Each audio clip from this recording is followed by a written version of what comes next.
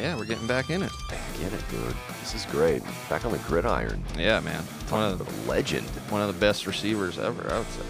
Best receiver, like when I was first started watching football. Yeah. And he did it for a franchise that was not very good at the time. Welcome, everybody, to the Sports Experience Podcast. Dom and Chris here, and today we're getting onto the football field. Little bit of action here. Yeah, we're talking Sterling Sharpe, one of the greatest receivers ever. The only thing that people say is his career was cut a little short. But, I mean, for me, NFL, I don't think it was. So, yeah. When you consider the average length of careers of most NFL players, what is it, like 3 years? Yeah, I think it's 3.5. Yeah, it's like 3.5. Yeah. And he had a 7-season span, rookie season till the unfortunate end of his career by no fault of his own, where you could say in the entire NFL, there was no clear-cut number one during his prime wide receivers. Jerry Rice and him were 1A and 1B. No, exactly. In my personal opinion, from the film that I've watched, considering the quarterbacks that Sterling Sharpe played with, this guy should be in the Hall of Fame. Yep. For the first, 3-4 years, he was with just bad quarterbacks. Yeah, it's just garbage. And he had some unbelievable numbers. Let's just get right into it. Let's get right into him. Sterling Sharpe, born April 6, 1965 in Chicago, Illinois, but didn't stay in Chicago for very long. No. Him and his, I think he grew up with his grandparents, right? Grew up with his grandparents and his siblings, one of whom is a very famous football player as well. Grew up in Georgia, Glenville, Georgia, with his grandparents and one famous brother that we'll get into later, and was a football star growing up. I saw this interview, and I normally won't promote other podcasts, but these Sharpe brothers have a podcast called Club Shay Shay. Yeah. And I was listening to it, and they were talking about growing up in Georgia on a farm, because it was like a tobacco farm. And they were poor. They were dirt there's poor, no other way to put it. He was talking about you would get 1,000 chickens into a barn and they would give you $1, and they were excited about that. That's not like they were like, oh man, $1. They're like, yes, $1. And this isn't the 20s, no. Like where $1 kind of stretched far. This is like the 60s and 70s, which is. Oof. The thing is, their home life was such constantly work that, and this is what they said, was when they got to go to football practice, like, I don't know about you, but when I did football practice that one year, I was just like dead that 1 week where they do like I forget what they call it. Two-a-days. Two-a-days. Yes. Yeah. Thank you. And I remember the Sharpe boys were just like, no. Like that was like relaxation for us. That like, was a reward. We weren't out in the hot sun picking tobacco in the summer. Like that was the cool down. Yeah, it was the cool down. But like that's the mentality that they took in, was like, wouldn't it be cool to actually play football and not go home and have to work? Yeah, not to work every day and, work your tail off for $1 for chickens and stuff like that. Yeah. And picking tobacco, that was something else that is just labor intensive. It's so hard. And they were talking about the summers because they couldn't go to school. They didn't have school and they didn't have football. And they were like, that's when it was seriously brutal in Georgia. The humidity. Oh my gosh. And they were working from sun up to sundown. Something that Sterling said, he goes, if you're on a farm, it's not like the work ends. You're not like in the middle of the day, you're not like, oh man, the work's over, we're going to go get some sodas. It's like literally we have to go to sleep to wake up to just do more stuff. Yeah, you go to sleep basically because you have to. Yeah. Like, because there's so much stuff to do. And I mean, you talk about work ethic. What better way to instill work ethic? And like hearing these stories, you're just like that Zoolander quote, child labor laws, they're silly and outdated. Yeah, but like you can tell why these guys rose to become the best in their profession. Yeah, no, seriously, because both of them really had this work ethic of like, no, football's really not that hard. Or it's not that hard, but like we've lived a harder life while playing football. Football is a game. Yeah. So playing football isn't going to be, what it was. So exactly. And hey, what better way to not have to do that work for the rest of your life? Because, I mean, you're a kid, you're a teenager, 20s and 30s, your body can handle that. But imagine being 50, 60 years old after an extensive life of that backbreaking work and still having to do it to put food on the table. For $2 or whatever. It's brutal. Insane. But he was a very versatile football player in high school. Like, he played everywhere. Both sides. Yeah, running back, quarterback, linebacker, and did basketball and track. Yep. And that's kind of the common theme of all of these people we talk about. It's just not one sport. I mean, even Eric Heiden in something like speed skating bicycling and all the other winter sports, that he got to do. Well, it's a underlining thing that they're athletic, and then on top of that, I feel like the most important thing is their work ethic, because they saw what it was to put in the time to like be a receiver. Yeah, and Shannon, not Sterling, but he was also a wide receiver up until he joined the Denver Broncos. Yep. But Sterling played so well in high school, he got a scholarship to University of South Carolina. And my gosh, was he really good for kind of a middling. I think they were in the ACC. They might have been in the ACC, or they had just moved to the SEC at that time. So, well, I would say he's the best receiver they've ever had. Yeah, and they've had some pretty decent ones. And they've had some decent ones. Sidney Rice, Troy Williamson just in college, but Sidney Rice had a really good career for them. Alshon Jeffrey, also from South Carolina. Yeah, so I mean, he kind of started this little path. Yeah, this path for these guys. Was set school records, obviously, because this was the 80s. Yeah. Ford was president, Nixon was in the White House, and FDR was running this country into the ground. And everything was a run-heavy offense. Especially, I bet, in this South Carolina SEC, wherever they were, it was definitely not. In the Faneca and Couch episodes. Yeah. Exactly. 169 catches for almost 2,500 yards and 17 touchdowns. And in his final season, set a single season record with 11 touchdown catches. He's catching a touchdown a game for the Gamecocks. And this is how good he was, and this is how important he was to the program. I need to bring this up. His number 2 was retired while he was still playing. He was still playing. Well, they understood what a great player he was. And the thing that I think just keeps coming back is he scores so many points. It's a bit ridiculous, because this is a time in football, I'm talking pro and in college, where only Jerry Rice is putting up these touchdown catch numbers. It's insane. Yeah.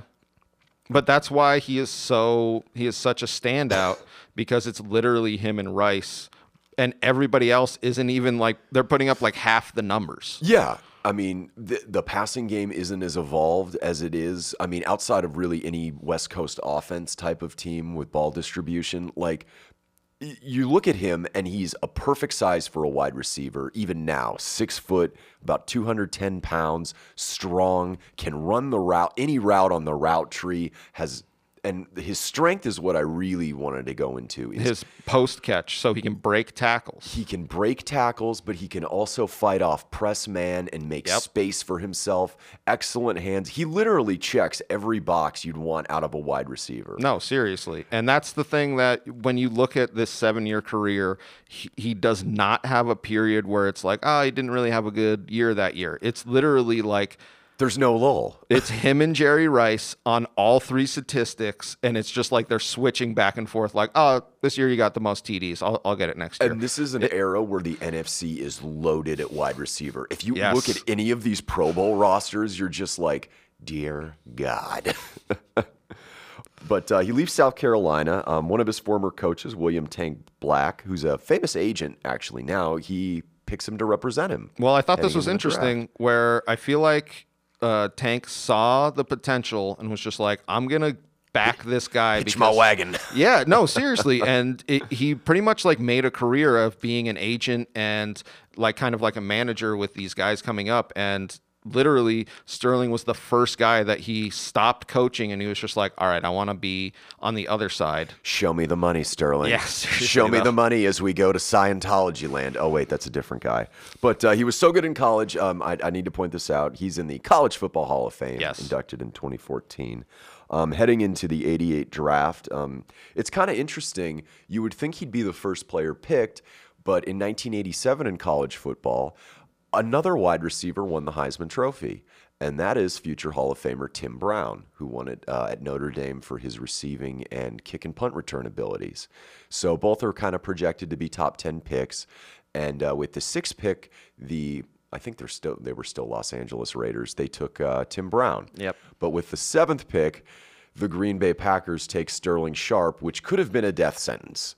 For those of you who don't know, this was during a period between their last Super Bowl win in January 68 to 1988, I think Green Bay had only made the playoffs twice, and only one of those seasons was a non-strike shortened season.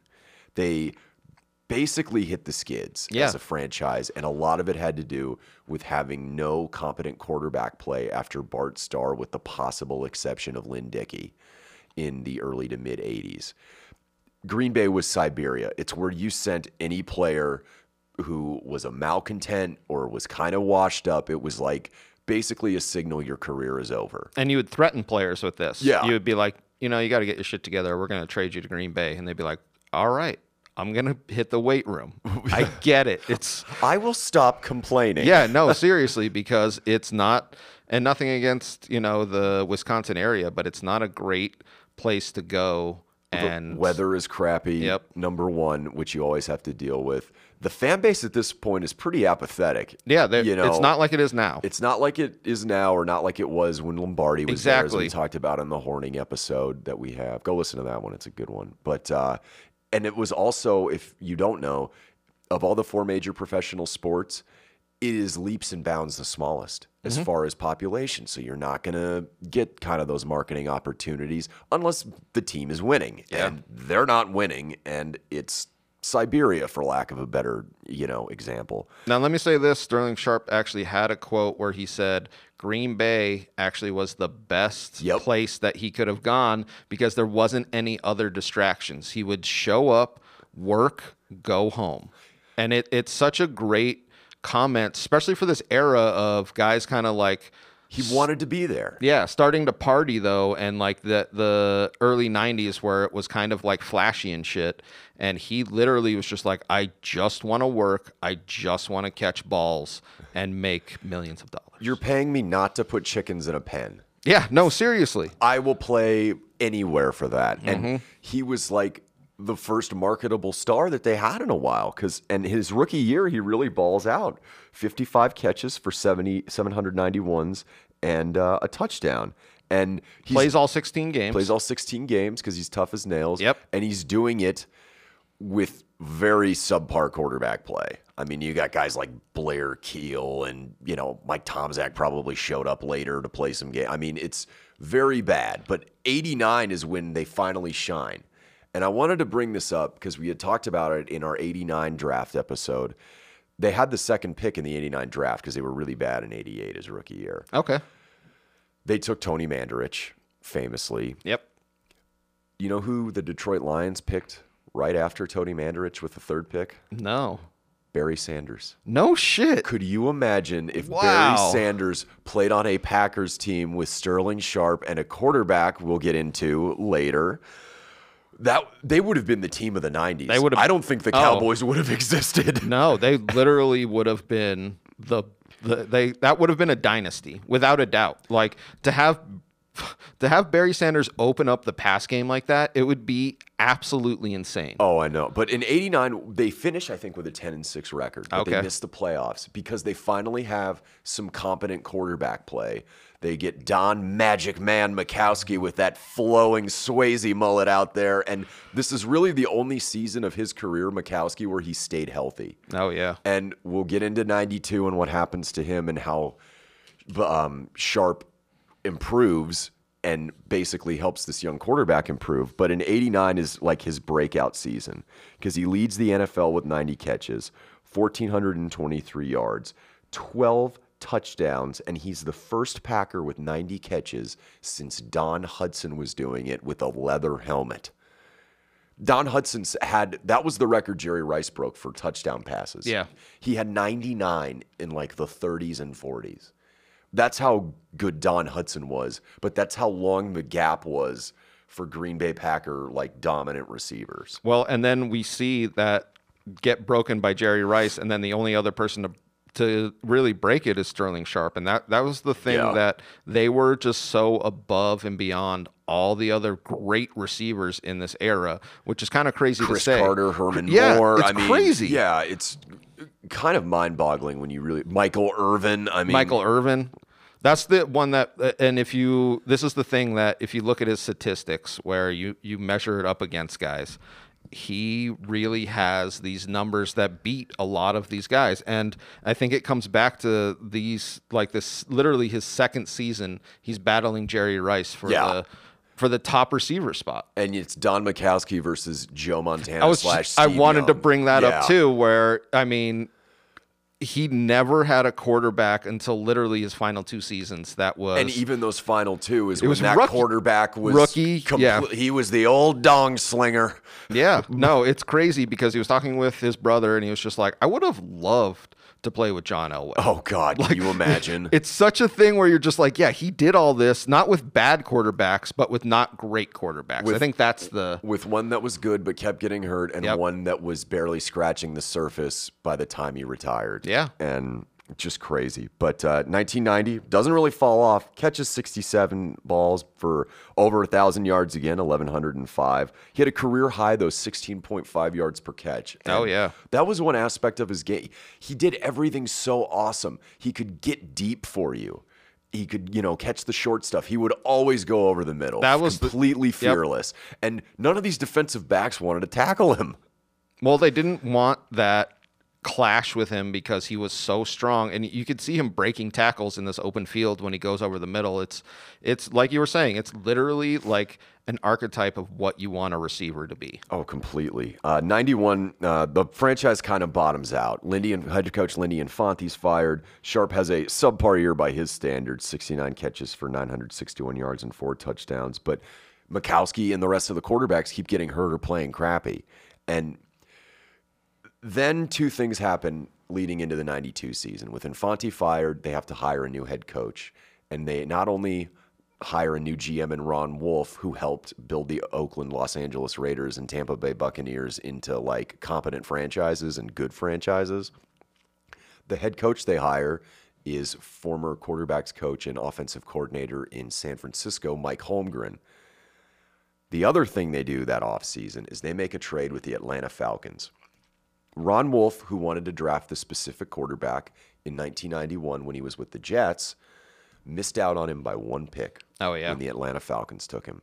He kind of kept that in the back of his mind, thinking, okay, maybe I want to acquire this guy one day. The specific quarterback, though, his first season in Atlanta, got drunk all the time, slacked off at practice, and did a lot of stupid things. He got buried on the depth chart as a third-string quarterback. Atlanta just made the playoffs with the 2 legit-to-quit team. Ron Wolf offers him a first-round pick for Brett Favre. Which at the time, third-string quarterback. Mm-hmm. At the time, it was looked at as a horrible trade. It was looked at as like, why are we, like, this rookie's not going anywhere. He's actually probably worse than when he came into the NFL. And he missed the team picture because he was too hungover in Atlanta. And looking back on it, it literally makes the Packers the team they are in the 90s. So, but when he gets to Green Bay, he's not even the starter. He's a second stringer behind Majkowski trying to run this West Coast offense. And they've built this great staff of future NFL head coaches below Holmgren. You have John Gruden, Steve Mariucci. Yep. Andy Reid, I think, is there as like an offensive quality control coach. That's wild. I know, it's insane. And Gruden was the wide receivers coach. He talks about Sterling Sharpe a lot and how good he was. And then in the second game of the season, Majkowski's leg just gets mangled against the Bengals. Yep. They put Favre in, and then with this new offense, this new quarterback, this is when Sterling Sharpe not only explodes, but becomes a household name in the NFL. Because like now you think of the Green Bay Packers as an awesome team with Sterling Sharpe, not just Sterling Sharpe. Not just, because literally before it was just him showing that he was a good player. Now you're like, whoa, this is a great team. And he does something that is so ridiculous in this era. Like we keep bringing up how many great receivers are. He has the triple crown 92, in stats, which I when you look at all these receivers, you're like, how did one receiver not beat him on one category? How did Chris Carter or Jerry Rice not get more yards in one of these categories? It's crazy. And how did Rice not get more touchdowns? Like This is what I wanted to bring up, though. They finished 9-7 and missed the playoffs, but they have a winning record. Yep. And Sharpe across the board, he broke Art Monk's NFL single-season catch record with 108 catches. He had 1,461 yards, a career high, 13 touchdowns. That's incredible. That's incredible. That's the thing that he puts up so many points. I love it. You're in the red zone, you know where it's going. Yeah, and they can't stop him. That's the other thing I love is when they're just like, look, we have to double down on Sharpe. We're just like, maybe we should triple down on him. Like, yeah, right. It's ridiculous. They don't, and that's the thing. At this point, Antonio Freeman's not there. I don't think Robert Brooks has played yet. Another South Carolina wide receiver. But I mean, like, they don't have a second weapon where they're just like, all right, we need to cover up. They're literally like, it's going to Sharpe. Yeah. That's it. Crazy. Yeah, it's just insane. 93. He breaks his own record for catches. He's like, oh, okay, I can do that better. 112. The first player to have consecutive 100-yard receiving seasons, which I think is so ridiculous. Yeah, I love his But stats. I mean, and this isn't now. This isn't. No, it's not pass heavy. Antonio Brown in.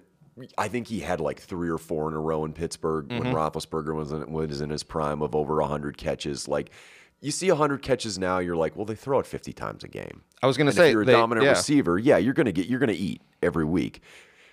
They're still running the ball 50%, 55% of the time in this era. And there's almost none of the short little gimme passes. Yeah, there's no bubble screens or tunnel screens. These are like 5-7 step drops. You beat your man or you find that spot in the zone and get hammered.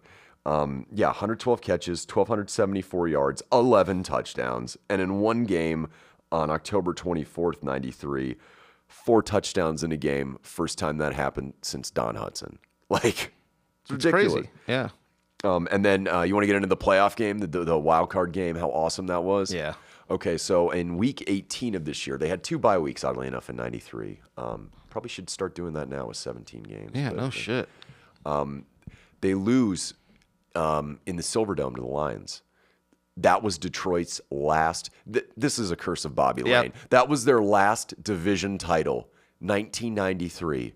There are people who, if they were born the day after that, who have graduated high school, college, and likely completed a doctorate degree that have never seen the Lions win a division championship. Yep. Sterling Sharpe is playing injured in this game. They have to go back to the Silverdome for the wild card round to play Detroit because they're the last team in the playoffs. They finished 9-7, the Packers do. Towards the end of the game, Packers are down. Sharpe has had a great game to this point playing hurt. And Brett Favre, this is like the moment Brett Favre was put on the map. Yep. And Sterling Sharpe helped him. And we'll go into Favre's comments as to how much he helped him throughout the early stages of his career in Green Bay. Favre rolls left around kind of just past midfield. And you're never supposed to do this, but Favre had a cannon, like, for an arm. He looks over as he's scrambling out of the pocket to the opposite side of the field, and Favre's talked about this. He's like, all I see is Sterling streaking down the sidelines because the defense had over-pursued. There's nobody near him. And Favre, when he throws it, Sterling Sharpe has talked about this. He's like, God dang it, he overthrew me. But like the incredible arm strength on this pass is amazing. Sharpe just keeps running after the ball down the sideline, and he's the only one there. Yeah, because everyone switched over. And he hits him in the back of the end zone. Sharpe makes an incredible catch to keep his feet in bounds, and the Packers win the wild card game. And Sterling Sharpe is the hero of all of this. Oh, yeah, for sure. But you're right. This is the play that put Brett Favre on the map. It put the Packers on the map. It put Sterling Sharpe even more on the map. Well, this is what's so ridiculously sad as we get into the next season. We get into 94, and this he is plays tragic. 6 games. Is that right? No. He plays the entirety of 94. Oh, you're right. He does. 95 is... 95, I'm sorry. The end of 94 is what's the tragic part. Yes. So he's even more amazing. He doesn't have 100 catches. He only has 94. Oh, you're right. Only 94. But how many touchdowns? He had 1,119 yards and 18 touchdowns. It's absolutely insane. That's over a touchdown catch a game. I mean, there was a Monday nighter, I think, in 93 where he made this ridiculous catch against Kansas City where you're just like, Jerry who?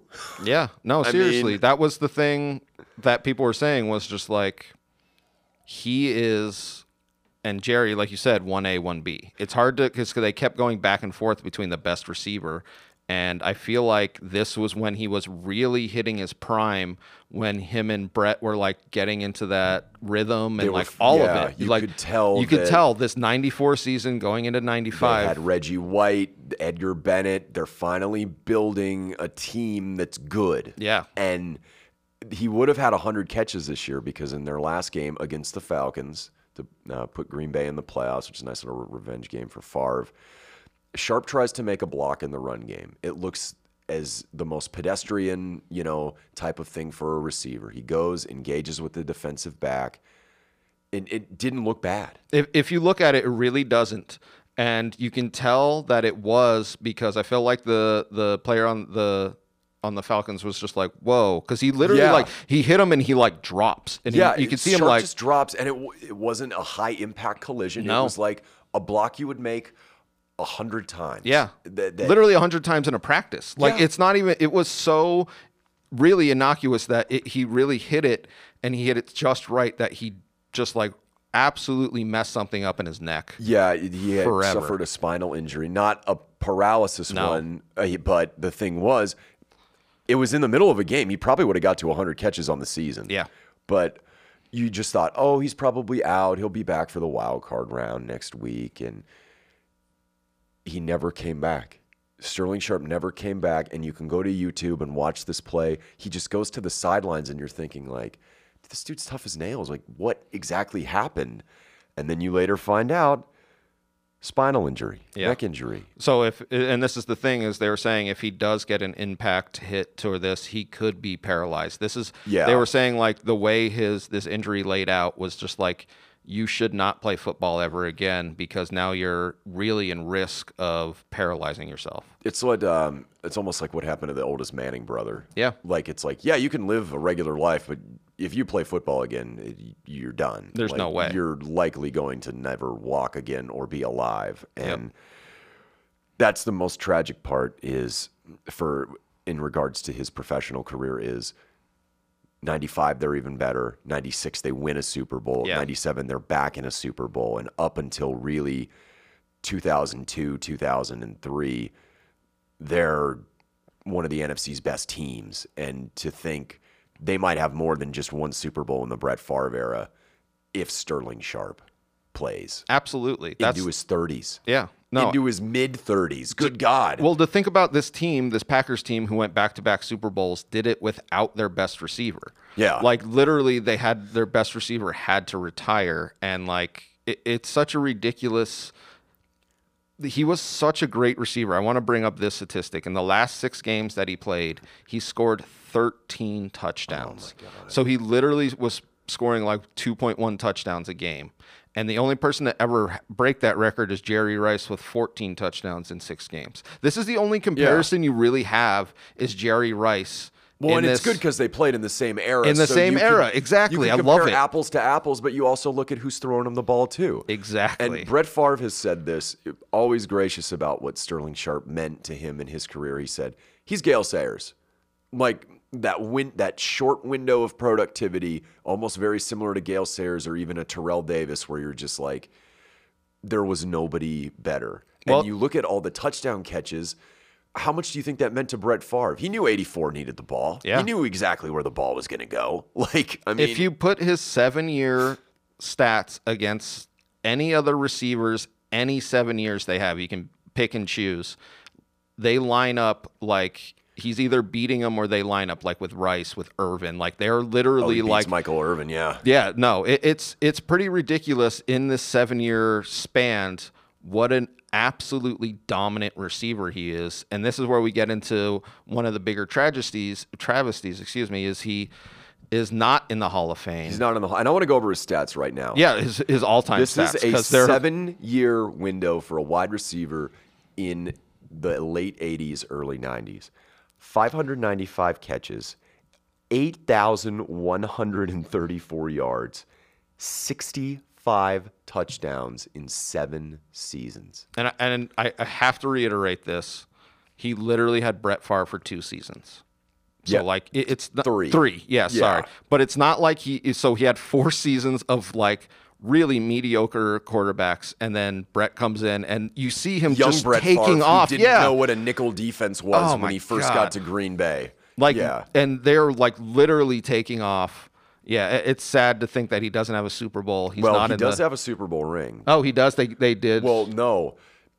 When the Broncos won their first of 2, Shannon gave his first Super Bowl ring to his brother, his older brother, which is pretty amazing. Well, now I want to say the Shannon Sharpe quote, which it rings so true. When Shannon got inducted in the Hall of Fame, he was just like, I'm the only member of my family in the Hall of Fame, and I'm the second best player. Yeah. And that, I feel like, just rings so true, because Shannon was a great player, but he had John Elway chucking him the ball. He had Terrell Davis opening up the offense. An offensive line putting Vaseline on their jerseys and cut blocking. I can't even imagine. I didn't know the Barry Sanders thing. I can't even imagine what that would have been. But you look at Sterling Sharpe, and it is really not right that he's not in the Hall of Fame. And I think a lot of it has to do with, after his career, he was never in the limelight. I mean, he was on NFL Primetime and did NFL Live on ESPN for like maybe 5 years after he had finished his career, but